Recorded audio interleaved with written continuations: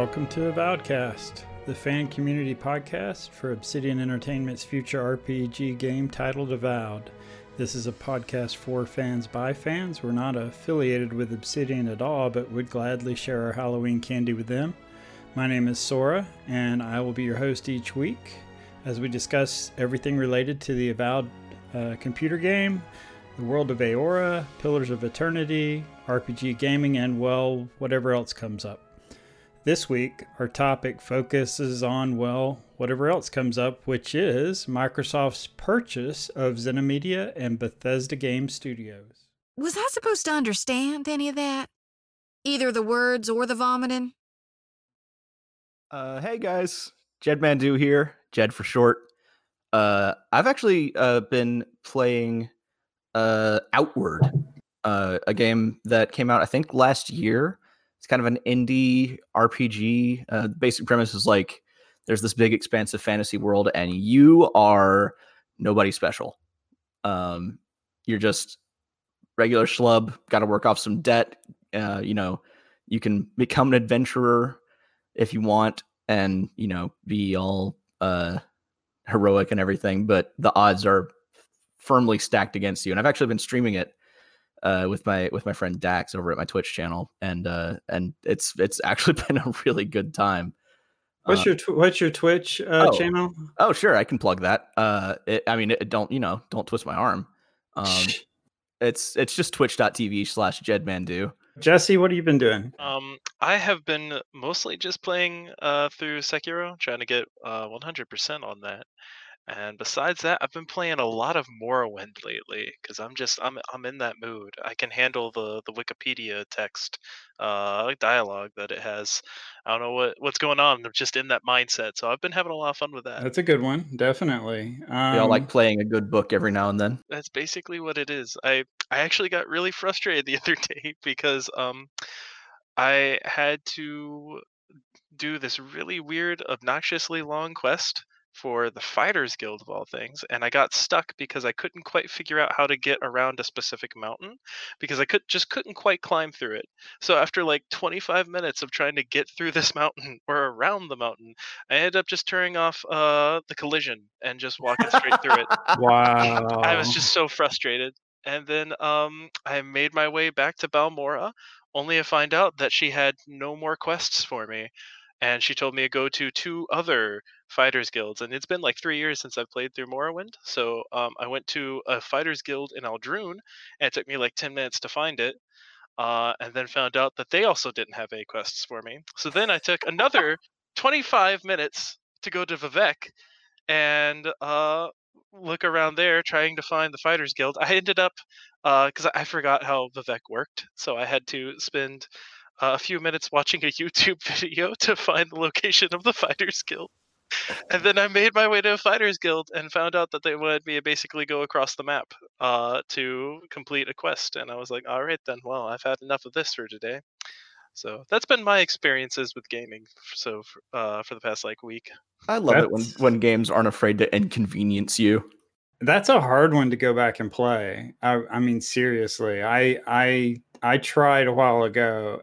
I love the game. There's no question I love that game and the memories I have with it, but it's a tough one. It's a lot of these games, that you have, especially if you played them when they came out, you have these memories but you go back and they just don't translate as well, It's true. I do love Morrowind I love the early game struggle. I've mentioned that before. So I have a lot of fun with it. I like how it makes you feel like an Outlander because I had no idea where the hell I was going half the time. Exactly. So, yeah, it's good for immersion, but man, if you want to feel that sense of accomplishment and get that dopamine rush, you are just going to have to fight tooth and nail for it. Yeah. So we have Calvary with us. Calvary, you want to tell us what you've been up to? Yeah. Hey guys, Cavalry here. So for me this past week, I'm in college, so I've been pretty busy with schoolwork and getting started with an internship. So I haven't had too much time for gaming. But what I've been playing is I played a little bit of the Tony Hawk's Pro Skater 1 and 2 remake, and that's been pretty good. I think what's fun about that game is just just pretty much completing the challenges. It's pretty much like a blast blast from the past type of deal. Yeah, I've been enjoying that, and I've also got a trial for the beta of Star Citizen, where I got like a spaceship to try out for free. Oh So man. yeah, I've been playing a little bit of that too, which is the scope of that game is just insane. Now, But is that still in beta? yeah, I'm pretty sure it still is. Yeah, I played the beta and yeah, it's pretty crazy. I think probably the hardest thing is trying to understand the controls. That and landing a spaceship on another planet is also really difficult. So that's what I've been up to. Well, that's been around for a while, obviously, and has people have thrown a lot of money into that too. I think early access money a long time ago was a big story. Some people paying like 25 grand for a spaceship or something. I don't remember the specifics, but it was pretty mind blowing, the following that game has had over the years. Imagine having 25 grand to blow on an in-game asset. Oh, that's the dream, man.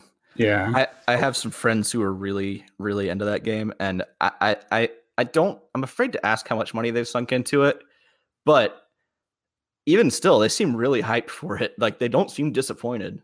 It seems like a really cool experience, if nothing else. No, it definitely is. But yeah, I don't have near that type of money to spend on a spaceship. But yeah, I was able to get like a trial for like you go to like one of these showcase rooms that they have in the game, and you get to like kind of fly around like one of their spaceships they give you. So yeah, I was kind of able to play with that. So yeah, it's pretty cool. Very cool. Parenthesis, you're joining us from overseas. How you doing? I'm doing fine. You've been playing any games lately? Yes, actually, I have been noodling around with Frostpunk as I usually do. It's a 2-year-oldish game. It's a survival strategy game where the Earth is undergoing an extreme cooling in the Victorian era, and part of the British Empire is fleeing to the Arctic to survive. It's pretty sweet. That sounds awesome. I've never heard of this. Yeah, is that on a Steam title or? Oh, yes, it's on everything. Okay. Also the consoles. So the DLC isn't out there. So it's a pretty sweet game. It's short-ish. It has like 5 or 6 scenarios you can play through, and then there's an endless mode. So it's like a strategy. I'm seeing like sort of city builder kind of. Yeah, it's a city builder, but with a survival twist. So it's sort of like you have to take care of food, coal, healthcare, and also, and that is the important thing, managing the political situation. You need to. The people are not automatons. They are a resource, but they are also people. You have to take care that your despair does not go to the max, or that your hope falls to 0. If either of these happens, you're fucked. Oh, I love that. That's so cool. It sounds awesome. Sounds a lot like RimWorld. Oh man, it actually kind of does. Yeah. Oh, I love that game. Yeah, I'm gonna check that out. Thanks for the tip, parenthesis. That's more money I have to spend, but that's okay. It's like $30. That's not bad, right? Yeah, especially when that kind of leads us into, since we're talking money, that leads us into what our first topic is today. So as you know, on Monday at 6 a.m.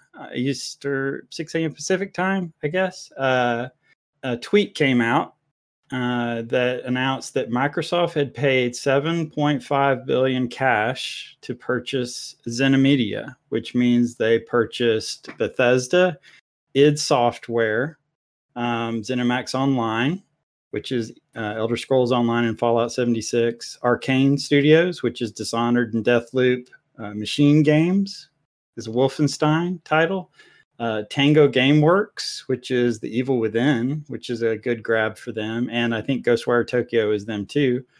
AlphaDog was a part of that purchase. They just work on mobile games, and then Roundhouse Studios, which is the Prey people. 7.5 billion cash. What's your reaction to that initially when you heard? So wait, let me before you jump in.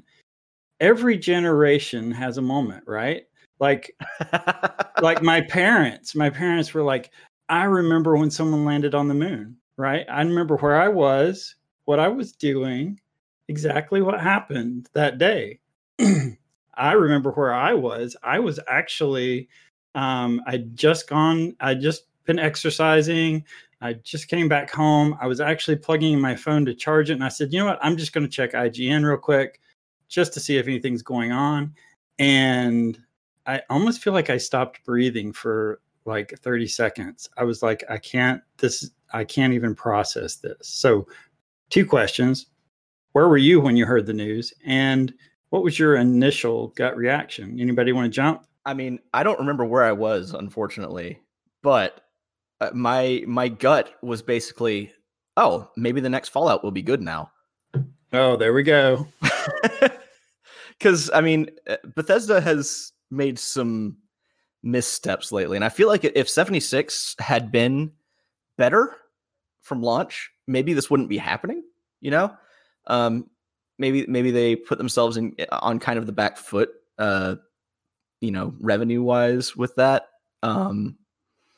Or at least standing wise in the industry, because you'd be hard pressed to find someone who played Fallout 76 at launch and went, "This is a good game." Like they might have said, "This is an okay game." They're up to like patch number 44 or something. Maybe it's even a bit more than that. Maybe it was 70. I know they've put out so many patches for that at this point. Oh yeah. I mean, I haven't played it since it's patched, so I don't know what it's like now. Do you remember that early patch that was bigger than the original install of the game? Right. Like, yes. Yeah, Bethesda, I think, has been mismanaged for a while now. And if, I kind of trust Microsoft to maybe hopefully guide them in the right, like, okay, look, I don't like this whole trend of big conglomerates getting bigger and bigger and bigger. I mean, look at Disney, right? But maybe they'll make some better content now. That's my hope, at least. Yeah, I mean, I agree with that. Anybody else want to jump in?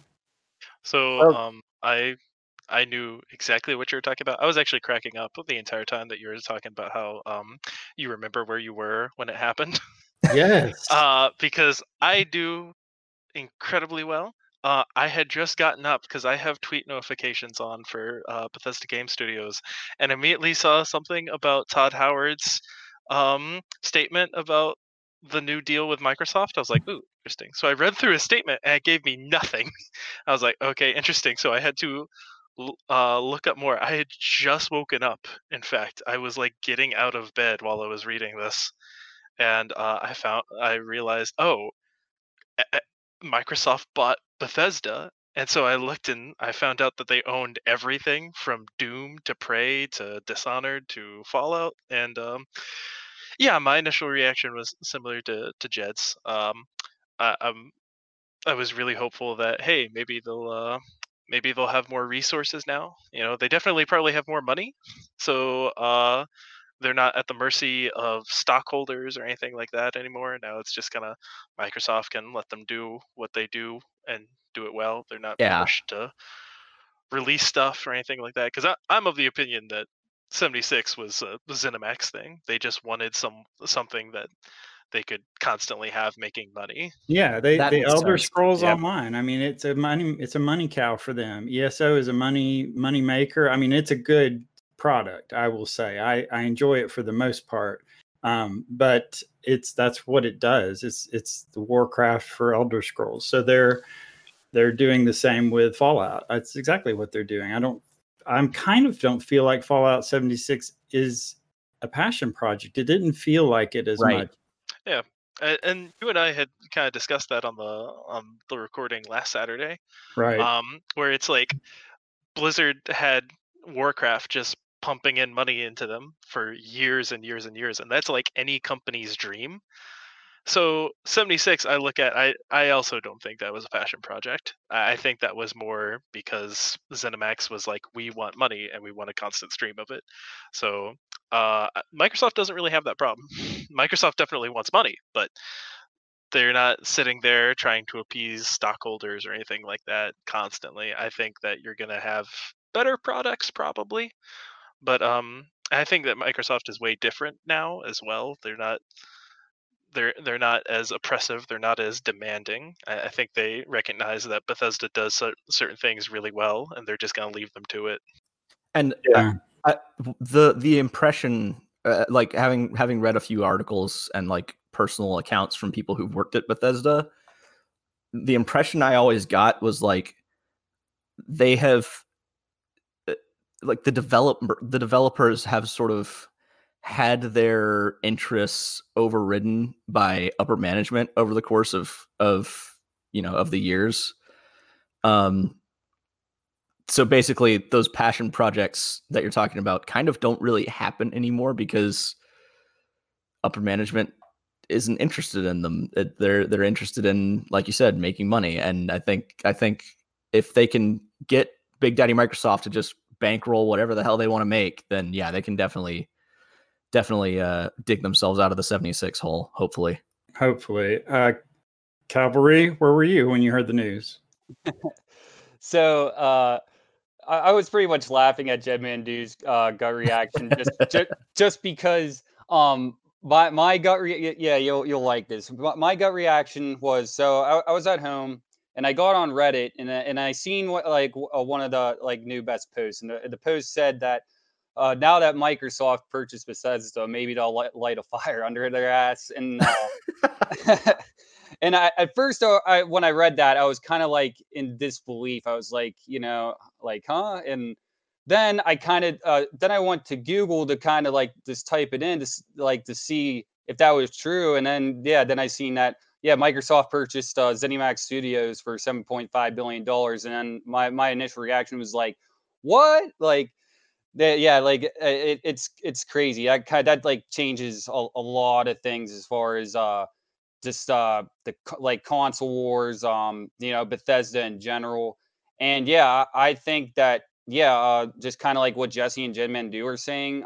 Now that Bethesda's under Microsoft, maybe Microsoft can kind of help Bethesda to kind of guide them back on track to make those great games that we know that they can make, and hopefully it will decrease monetization.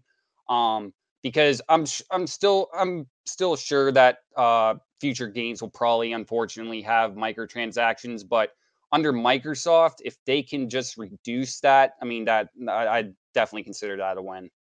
That's a good point. Parenthesis, when did you hear about the news? I had just finished up. Doing some training, and I laughed my head off when I heard it, because now we have truly entered the time of the subscription wars. I mean, this is, at least in my mind, clearly a play to bolster their Xbox Game Pass, and a general move to move from products to subscriptions, which is less profitable as a lump sum, but more profitable in the way that the bean counters can better allocate and think about what are our budgets, what is our income for this time period. So it's definitely a strong move, definitely. So how do you feel about that, parenthesis? I'm curious, would you buy into the whole subscription thing, or are you against that? I mean, it's difficult. I mean, I like to have things, but I've also come to the conclusion that, I mean, games are becoming more and more disposable in a sense. I mean, we play a game, at least I do play a game, and I don't really have the time to play it again. So if I had to buy it again some 20 years down the line, I wouldn't mind that. I mean, that time it would cost about equivalent of $20 or something like that. It's not really a problem. So if it's a subscription service, well, that's okay, I guess. I mean, it means someone else has control over what I can play and where I can play it. But from a, do I own this? How much do I have to pay for it? Perspective, not really. That's perfectly fine. Yeah. Anybody else want to chime in on that? Are you willing to pay per month now? I mean, it's interesting to I hadn't considered the Game Pass perspective, but that's actually a really good point. Because that really does strengthen the standing of Game Pass. I mean, a lot of people I think have been on the fence about it. I personally have had I think I've had Game Pass since my friends wanted to try out Sea of Thieves with me, and I think I actually got Outer Worlds on Game Pass as well. And like, I kind of really like the service. Like it allows a lot more flexibility. I feel like on both ends, it allows more flexibility as the consumer for me, because I can just go out there and be like, okay, what do I feel like playing today? I don't have to, feel like committed to one game or another.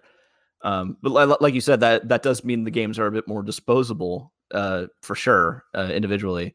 But also, I feel like it might free up developers a little bit to get a little more creative, because individual games might not matter as much now as the entirety of the catalog, right? Right, that's true. That's a good point. But For sure. they also might, there's also negatives to it, and I think those are pretty Definitely. obvious, like Yeah. cutting up games into chapters, or one of the things people don't realize is if you're not a Game Pass Ultimate subscriber, that's the PC and Xbox combined.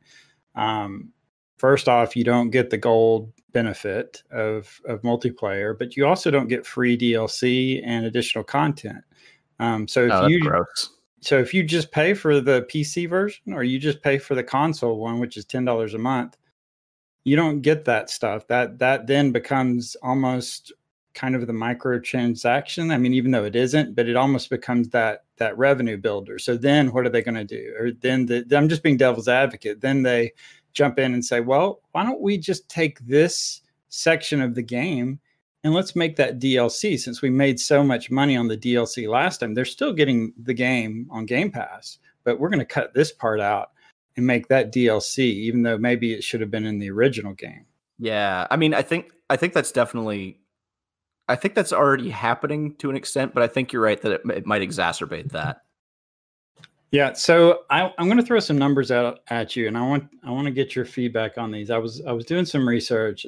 I found this really interesting. So we know that they paid $7.5 billion cash. Okay, that doesn't mean that Phil walked in with a briefcase. It just means that it was pure money. They didn't give them assets. They didn't give stocks. It was basically a straight transaction. So one of the other things that I wanted to bring up was that Microsoft is 136 billion surplus. They have 136 billion surplus to play with. They could spend that $136 billion in surplus and they would still be in the black year to year. That's their play money. So let's take that figure, 136 billion. Let's put that off to the side for a little bit. You realize that they spent $2.5 billion for Mojang, which is Minecraft, which they've now turned into an incredible franchise worth way more than that. Regardless of how you feel about the changes they've done or the platforms they've pushed it to, they've made that a money-making machine. There's no question about it. That game lives on forever. For a pure example, my teenage daughter was playing it last night with her friends, and so that game is going to be around forever. Disney, you were talking about Disney earlier. They bought the entire Star Wars franchise, the entire thing, including merchandise and everything, for $4 billion. Oh, wow. And side note, they didn't even break even on that deal until after Rogue One. Wow, I did not know that. But see, that's perpetual. They're going to keep making money off of that. But here's the kicker. Here's where it gets interesting. Sony's total operating income for gaming last year, this is the operating income. This is after they paid all their expenses, they paid their employees, they paid for licenses, all that junk is done. Their total operating income last year was $2.5 billion. Just keep that in your head. Wow. That's all of last year. That's one Mojang. Yeah. Now, here's even better. Let's look at it this way. So we have $136 billion to spend, and we're Microsoft. What about this purchase? They can buy Sony for $72 billion. That's not just Sony Gaming. They can buy Sony, period, for $72 billion. They can buy Nintendo for $40 billion. They could buy both Sony and Nintendo tomorrow and still be in the black year to year. I think that's digest that a little bit. Well, boys, it's been a good run, but I guess we do live in the age of the Maker Corp. Yeah, true. And, slowly edging towards the cyberpunk dystopia that we all know is coming. Yeah, I mean, there's obvious negatives to that. I mean, the fact that Microsoft makes most of their money off licensing, we know that it's been that way for decades.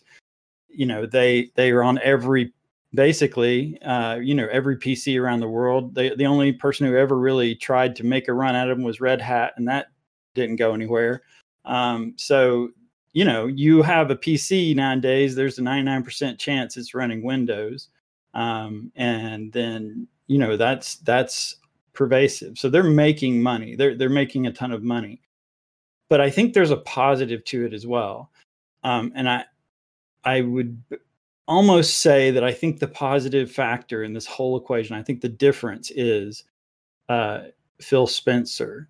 And the reason I feel like he is the difference in the equation is because if you go back to 2017, he recounts a discussion that he had with Satya Nadella, the head dude at Microsoft. And many people don't know this, but in 2017, there was actually a discussion of where are we going? After the whole Xbox One fiasco, they were like, what are we going to do? We're getting killed in this division. I mean, yeah, we can afford to get killed. But what are we going to do? And it was Phil who persuaded him, at least this is what I've heard. It was Phil who kind of helped persuade him that this was an area that was going to generate almost as much income as other areas in their business. And I feel like the licensing model, that of course Satya is fully aware of how much money that brings in, kind of plays into the whole concept of the subscription thing that they're doing. I mean, they're essentially playing a different game than both Sony and Nintendo, which Sony still obviously hasn't caught on to yet, which I cannot believe this.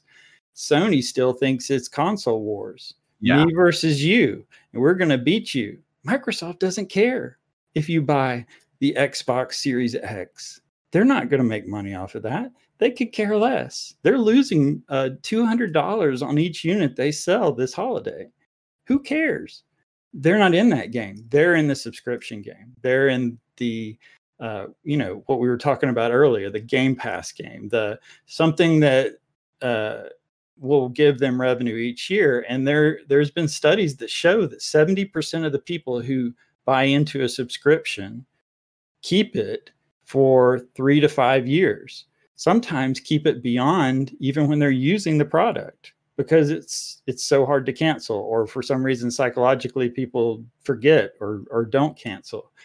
So it's this pervasive model. I think to steer it back around though to Bethesda and what's going on there, I did read a quote from Phil Spencer, who initially the knee-jerk reaction was what some of you had said, and I think that's valid, that this conglomerate is taking over this small company, and well, not really small, but this company, and is going to maybe change the products, maybe in a positive way, but also maybe in a negative way. Maybe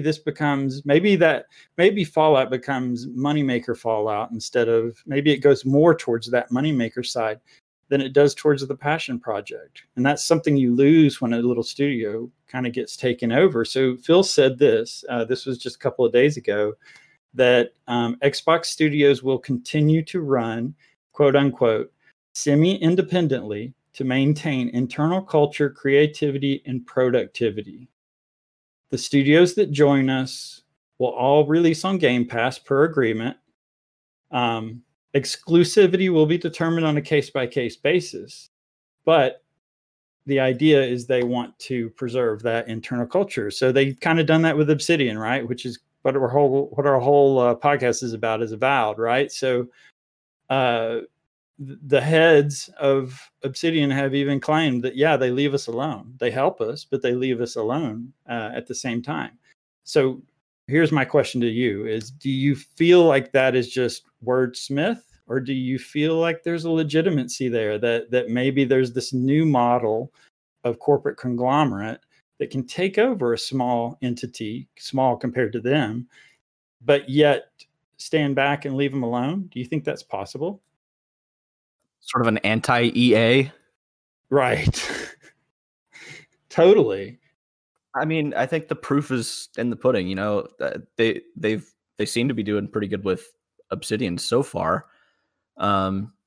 Personally, I kind of hope that they.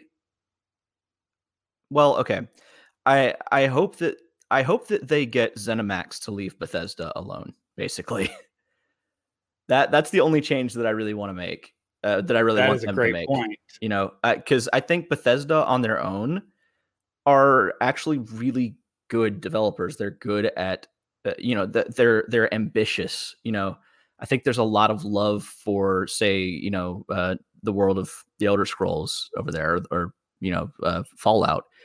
But I think a lot of the ambition that Bethesda's developers have is squandered a little bit when the publisher gets involved and says, okay, you got to cut this, and you know, make it work, whatever. We've got a release date in a month. Good luck, you know. So I think getting those fingers out of the pie will make the pie taste a lot better. I see what you're saying. Nobody likes too many fingers in a pie, basically. No, it's very true. I see what you're saying. For the record, I actually work in construction. I'm an inspector for third-party stuff. So I bring this up because there will be problems with say a bioretention pond. Like I was at a site one time where it was like someone's front door 5 feet and then a huge biopond that sloped down, and there was not going to be a fence around it or anything. When you say a biopond, is that what I think it is? It's basically like a little pit essentially that holds water, and storm drains usually wash out into there. Okay. So if you have one that's really steep and really big, and a child falls into it, they're probably going to drown. Oh, wow. Yeah. So if you have one that's like 5 feet away from someone's door, that's bad, especially when there's no fence and they were designed weird so that they can't get the slope, the shallow slope that they wanted because they're so big and put between two buildings. So they end up having a much steeper slope, so a kid can easily like fall in and just knock it out when there's no fence. And so I brought it up to the project manager. Project manager brought it up to the engineer and the architects, and he was told like 5 times in a row, make it work. Ugh. So when you have, I can tell you right now, when you have evil corporate overlords like ZeniMax, and you have Bethesda that's over here wanting to finish the College of Winterhold quest, so that way Winterhold isn't a dump the entire game. And oh my gosh! Don't get me started. Yeah. When you have something like that, and they're just like, look, we want 11, 11, 11. All right, it's a pretty number. Yeah. It's easy to market. I forgot about that. Yeah, you're totally right. Yeah, we want make it work. We want that date, make it work. We don't care what you cut. We don't care what you have to get take out. We don't care what you can or cannot put in. We just want the game done. And so I guarantee it's just a make it work thing. They're not saying cut this specifically. So I agree. And honestly, I don't imagine that you're going to have that as much now, because ZeniMax was... I mean, ZeniMax is basically the entity that owns all the other ones, right? But Yeah. it was essentially run by stockholders. Well, now those stockholders got paid $7.5 billion, and they don't have any word over what happens anymore. So I think mostly it's now up to the studios themselves, I would imagine, I could be totally wrong on that because I'm not a corporate overlord, so I don't know entirely. But I imagine that there's going to be a little bit more freedom, and now the studios can make more decisions based off of themselves and what they do, rather than appeasing ZeniMax. Satya came out this was just a couple of days ago, and Satya Nadella came out and said, when was asked directly from I don't know if it was IGN or one of the other media outlets, are you done? And explicitly he said, we are not done shopping yet. We will buy more studios. It's just a matter of time and a matter of what is going to be the perfect fit. And then he wordsmithed it a little bit, but it was very obvious from what he said that they're not done. And just to throw this in out there, there's been some rumors of ones that they actually might be looking at, and I'm sure you've heard some of these already. Some of them are pretty funny, some of them are interesting, some of them are mind-blowing. Again, these are other media outlets that work closely with the industry who have thrown out some names that they've heard either at E3s in the past or that Microsoft has been interested in looking at. One is Sega, Warner Brothers, which owns Arkham and Lego games and Middle-earth and Harry Potter. Bungie. Now this is interesting. Bungie was interesting because there is been some reporting out there that Bungie, they are probably presented their acquisition to them before they maybe even knew that they were going to go after Bethesda, and that they turned them down, and that Bungie turned them down, and that the result of that was kind of this agreement that they have going of sharing of resources. But another one is Remedy. I don't know if you ever played Alan Wake. Of course, Remedy is the Control people and Max Payne. Control. Yeah, I heard that was really good. Yeah, Platinum Games is another one that's been thrown out there. Oh my God. Nier Automata and Bayonetta. So, but that's not the one that made me pause. The one that made me pause, and I saw this in 3 different online articles from reputable people who represent media for the industry. This isn't just some Reddit post by Sponger. This is legitimate. I would think they would throw this name out unless it was, and I almost even don't want to say it. We say Bandai Namco. Come on, man. Please say Bandai Namco. Bring it on. Say it. CD Projekt Red. Oh my God. I mean, okay. Think of what they could do with a Microsoft-sized budget, though. True. It would be a big game changer if they got them. You might be able to go into every building in Cyberpunk. I like what I'm hearing. I mean, I don't think any of those will probably happen anytime soon. I think that here's what my theory is. My theory is that the this deal has been in the works for a while. It has been something that this been their trump card that they've been holding back. I think there's a lot of motivation behind this deal. I think one of the big problems that Microsoft has right now is for some reason, I don't understand why this is still so pervasive, but people think Microsoft and gaming and they think Xbox. And for some reason, PC it doesn't get in the conversation. I don't even understand that. Like, people talk about Game Pass and immediately they go to Xbox games. And I'm like, I think it's just a function of like how the PC is still viewed by most people. Most people don't see it as okay. So like an Xbox is primarily, right, a gaming machine. People see a PC and they see it as primarily like a productivity tool, right? I think that's a good point. It's a psychological thing. Or at least look at these titles. These are PC titles. These are primarily, in my opinion, PC titles. You're talking about Doom. You're talking about Fallout, Elder Scrolls, Wolfenstein, These are solid PC releases, right? It's true. It's true. I mean, so maybe that was kind of their thing, is they're trying to get that blemish or that look of just Xbox for gaming off of the plate, because then maybe that audience, which I think is bigger, arguably, the PC gaming audience possibly is maybe a little bit bigger. Don't have any stats to back that up. I know. But I think they're sending a message. And here's the message I think Phil Spencer is sending. And the message is not to us. The message is not to you. The message is not to the gamer. The message I think they're sending is to the other studios out there. I think they are sending an explicit message, and they're saying, look at what we did with Obsidian. Look at what we're now doing with ZeniMedia properties and Bethesda.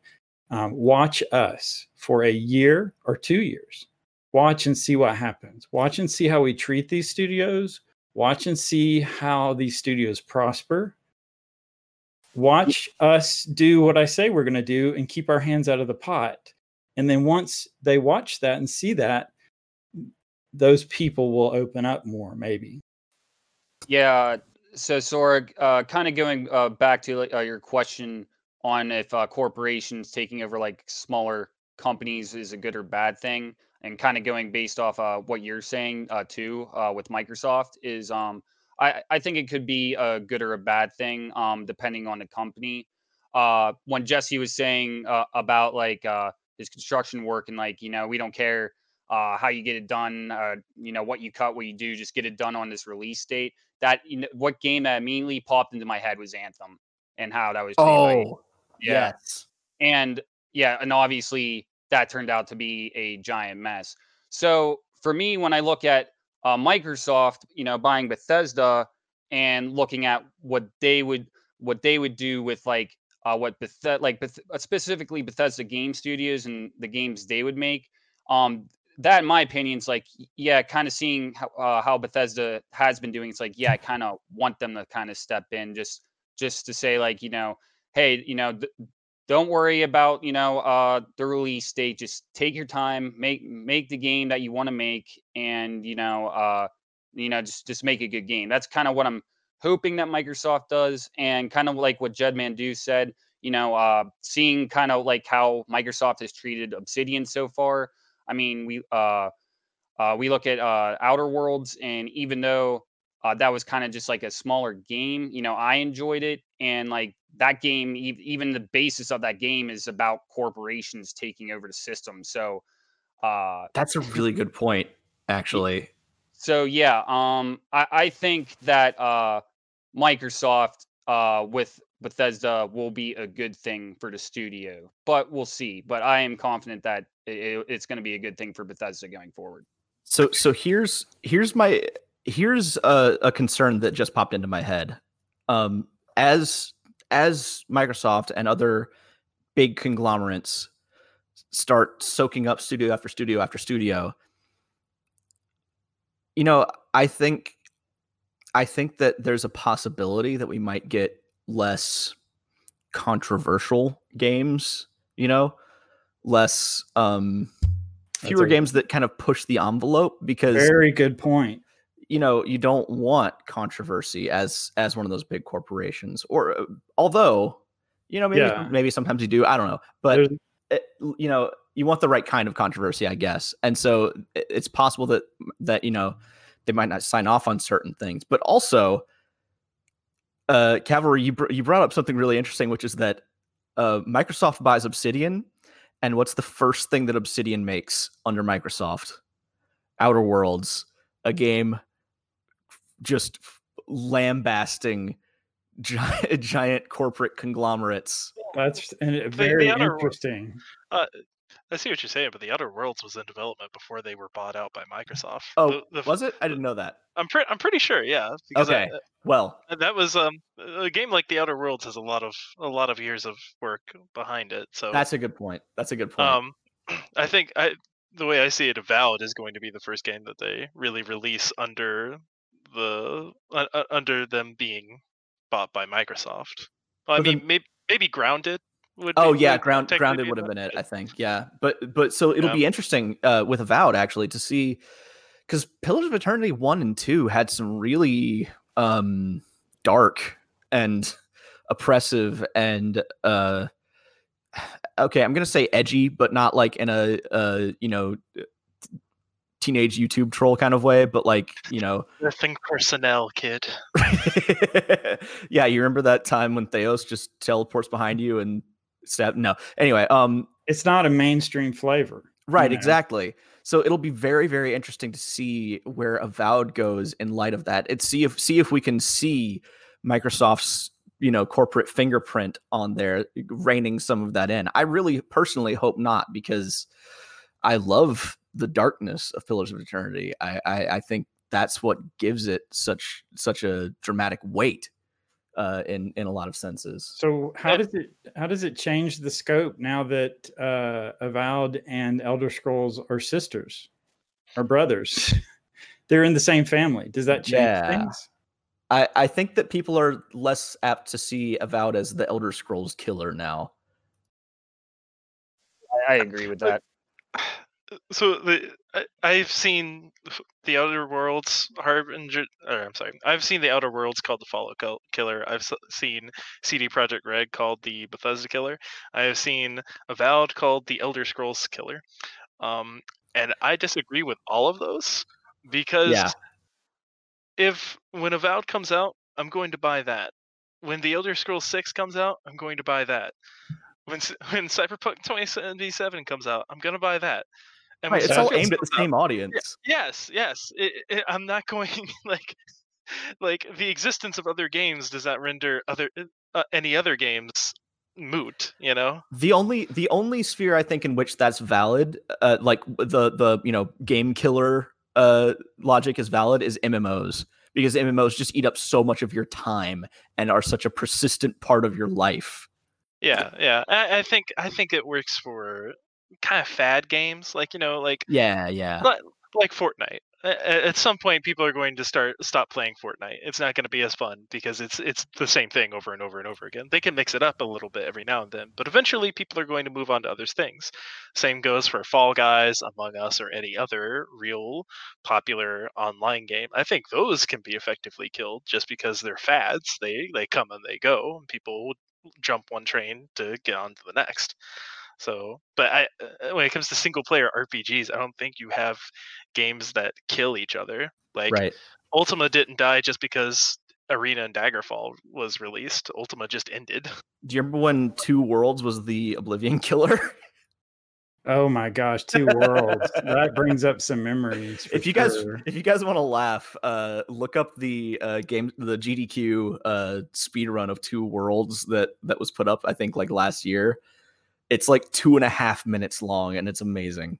Yeah, that game was so hyped. It's so bad.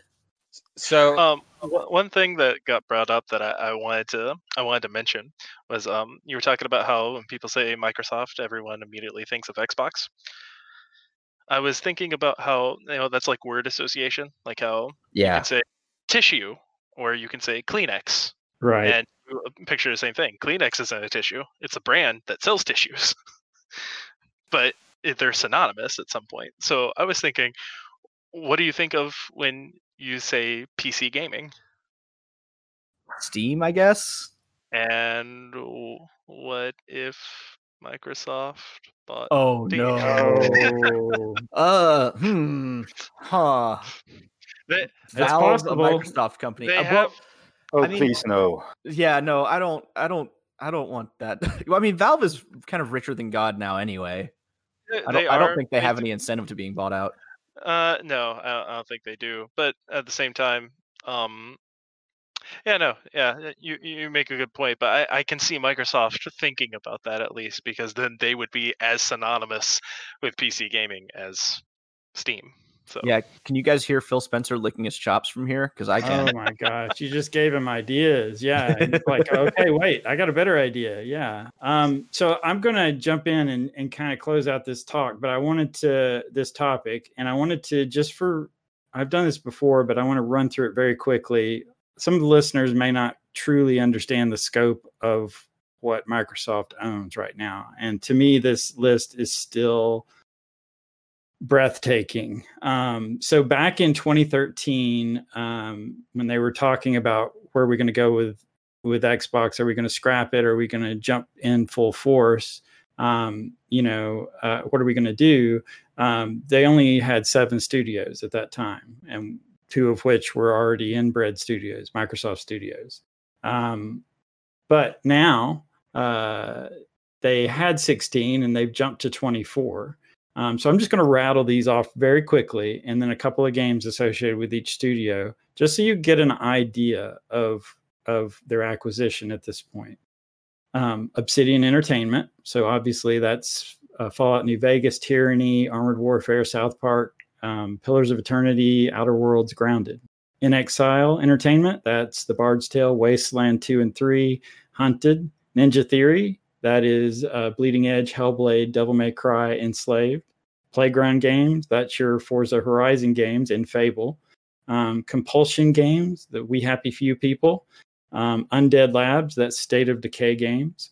Mojang, of course, Minecraft Dungeons, Scrolls. Rare, it's GoldenEye, Perfect Dark, Sea of Thieves, Battletoads, and the upcoming Everwild game. 343 is Halo 4 and 5, Halo Remasters, and Halo Infinite. The Coalition, that's your Gears of War studio, and Gears of War Tactics. Turn 10 Studios, Forza Motorsport. Asobo Studios, Microsoft Flight Simulator, A Plague Tale: Innocence.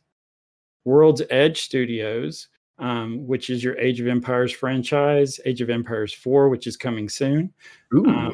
Double Fine Studios, that's Psychonauts, Broken Age, all the old LucasArts Adventures, Grim Fandango, those people. Alpha Dog Games, they mostly do, I think they mostly focus on iOS games or mobile games. Arcane Studios, that's Dishonored, Prey, Deathloop. Bethesda Game Studios, of course, we know, Starfield, Elder Scrolls. ZeniMax Online, that's Elder Scrolls Online, Fallout 76. id Software, Doom Eternal. Machine Games, that's your Wolfenstein people. Tango Gameworks, that's the Evil Dead, the Evil Within franchise.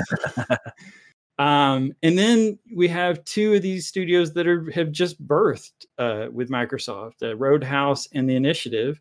The Initiative, which is really interesting because that is headed by Daryl Gallagher, the guy from Crystal Dynamics, the one who was responsible for the Tomb Raider reboot. That list is ridiculous. That's enormous. And like it's all stars too. Like, I mean, Rare. Yeah. I mean, like, just gaming royalty, you know. And it's all free for Game Pass, right? Yeah. Yeah, just kind of like what parentheses was saying. It's Microsoft, which is their ambition and goal with the subscription service, and I kind of think it plays a part into console wars because Microsoft actually doesn't even make these games exclusive. All they pretty much just have to say is, hey, you could get a PS4, and buy the game for $70, or you can get Game Pass and play it for, $10, $15 a month. When I got Game Pass, the first month was $1. Yeah, and, that's and for a while, I just kind of let it ride without even really remembering that I had it. That's what they're hoping. Yep. Yeah. And like it just does come across as like an insanely good deal. Especially if, like me, you spend like most of your free time playing video games.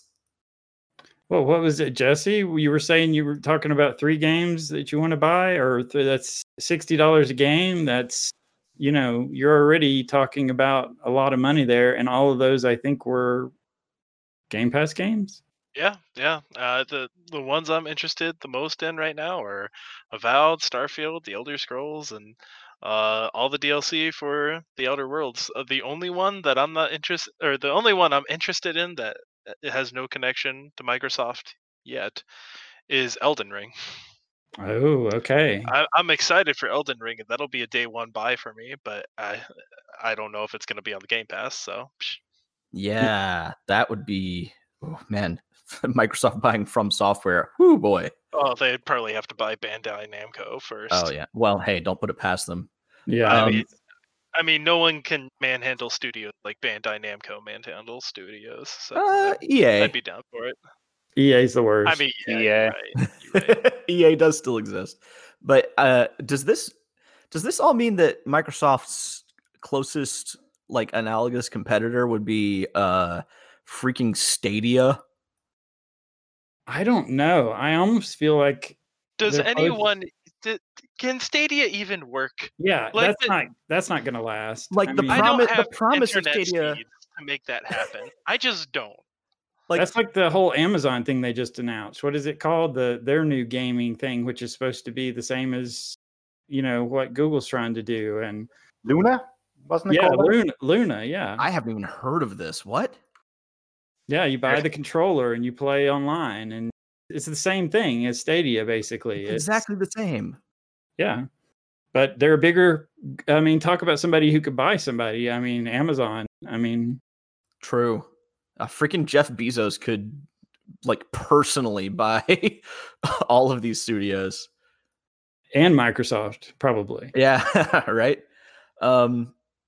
But I okay, so the promise of Stadia is such a cool thing to me. Like just needing a controller, play it on whatever device you want, but it just seems like they have just fumbled so like it's the textbook definition of overpromise, underdeliver, right? Like promise the world, and then when your product release, it has like 5 games, it lags like crazy. Like it, I don't know. And again, I haven't tried it for myself. This is all just secondhand information. Have any of you guys actually tried Stadia? I have not, but my internet service provider, we don't have AT&T where I live. We have some douchebags called Antietam Cable, and not gonna lie, they didn't even have no data caps. I was limited to 700 gigabytes every single month. Are you serious? Yeah, until the virus happened, I had data caps and it sucked. Now I'm streaming in 4K. I'm doing everything just to screw them over as much as I can in my mind. It actually doesn't do anything to them, but yeah, no. So it wasn't even an option for me if I wanted to play anything. And frankly, I don't think America has the infrastructure to support a game streaming service like Stadia. I mean, America straight up, if you saw the underside of all the bridges that you drive over every day, you would be terrified. So they're like basically it's like idiocracy where they're like duct taping buildings together and stuff like that. So I don't think we're gonna get I don't think Stadia is going to be viable for a very long time. I think honestly. Stadia reminds me of, and these are probably things you may not even remember, but they're like the old Atari Lynx, the Neo Geo. They're like the NVIDIA Shield of this generation. It just doesn't feel like it's going to go anywhere, Yeah. No, I haven't played Stadia. The only thing I know from Stadia is just ads for it, where that guy comes on and goes, Stadia. I think Stadia is at best, -1 generation product. It is a thing that is out way, way, way too early. It may be a harbinger of what to come, but it's like selling light bulbs in 1976. Exactly. 1976. Yeah. The infrastructure is not there. The server capacity was not there. Everything was not there. It may work eventually. Right now, not a chance. It's like you said, it's way too far ahead of its time. It's like one of those was it the Genesis? It's one of the Sega consoles that actually had the Dreamcast. Yeah, it actually had like an Ethernet cable connection on it. Oh yeah, Phantasy Star Online on that. It was actually really cool, but no one was ready for it. Yeah, exactly. It's just it's ahead of its time. It'll be great 100 years from now, but probably not anytime sooner. I think it's probably sooner than that. I think streaming games, I think is the next 25 years, something that'll probably be viable with the infrastructure and everything that we've been talking about. I do think it's a genius idea. I just don't think it's going to hit right now. It's like, it's the Shield, for example, was a good example. That's before phones became the big mobile dominant gaming platform. It was long before that. So they had the right idea. It just didn't fit, and people didn't believe that company could pull it off. And I kind of don't think that this one can either. So I think it's Google doing the Google Glass thing again. Oh my gosh. Like, they're putting something out. It almost seems like it's just to test the waters or something, right? Like, it's Google, it feels like they should know better, but in the end, it's all just people, right? I mean, and people can be wrong. It's the profits. This is a huge industry. There's no question that the gaming industry far surpasses any other entertainment medium right now. There's no question about it. If you look at the money that they make and the money that's generated from gaming, it just dominates. And you want to get a piece of the pie. So hey, maybe we got all this surplus, kind of like Microsoft. I'm sure Google has plenty of surplus. So they're like, hey, why don't we do something, try something? That's probably where it came from. It's like that Cave Johnson quote in Portal 2 where he's like, we're throwing science at the wall to see what sticks.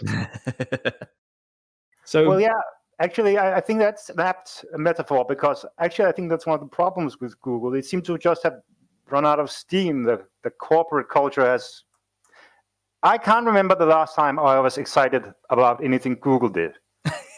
I mean, I can't remember last time I was really excited about anything Microsoft did besides this, but still, it just seems to have ossified, and it's a damn shame. Absolutely, and I think that that's sort of the nature of these giant corporations, is to eventually, like you said, ossify. They become sort of just petrified and such a static existence that when they do try to dip their toes into other markets, they're like, it's almost like they're like really out of touch. It's like the how do you do, fellow kids kind of feeling. Yeah, they're like, at some point they become immutable. They can't change. Yeah. They cannot be changed either. Like, they're gonna stagnate at some point and just topple over. So, Aloth, have you ever woken up to find your other half used your body during the night? I don't think I understand you, and I'm not sure I want to. Well, I've found that if I go to sleep hungry enough, I wake up covered in blood and delightfully full.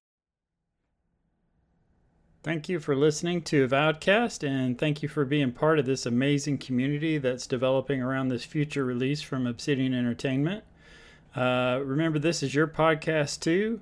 We're always looking to hear from you, and you can do that in a number of ways. You could join us on the air in one of our recordings. If you're interested in doing that, just shoot us an email at avowedcast@gmail.com with your schedule and when you're available, and we'll figure something out. You can also submit things to us, questions about Obsidian, Avowed, gaming in general, opinions and editorials, game experiences. You can do this in a number of ways. You can email us at avowedcast@gmail.com. You can post to us on Twitter at avowedcast. You can also share stuff via Google Drive and Dropbox. But we also have a voicemail line, and if you want to call in and just leave a comment or ask a question, you can do that as well. So the phone number for that is 202-810-4223. And we look forward to hearing from you, and thank you again for listening. We're going to leave you again today, like we always leave you, with the musical genius of Justin Bell. So join me for a minute, if you would. Close your eyes. Think back to one of your many adventures in the world of Eora and get lost in the music.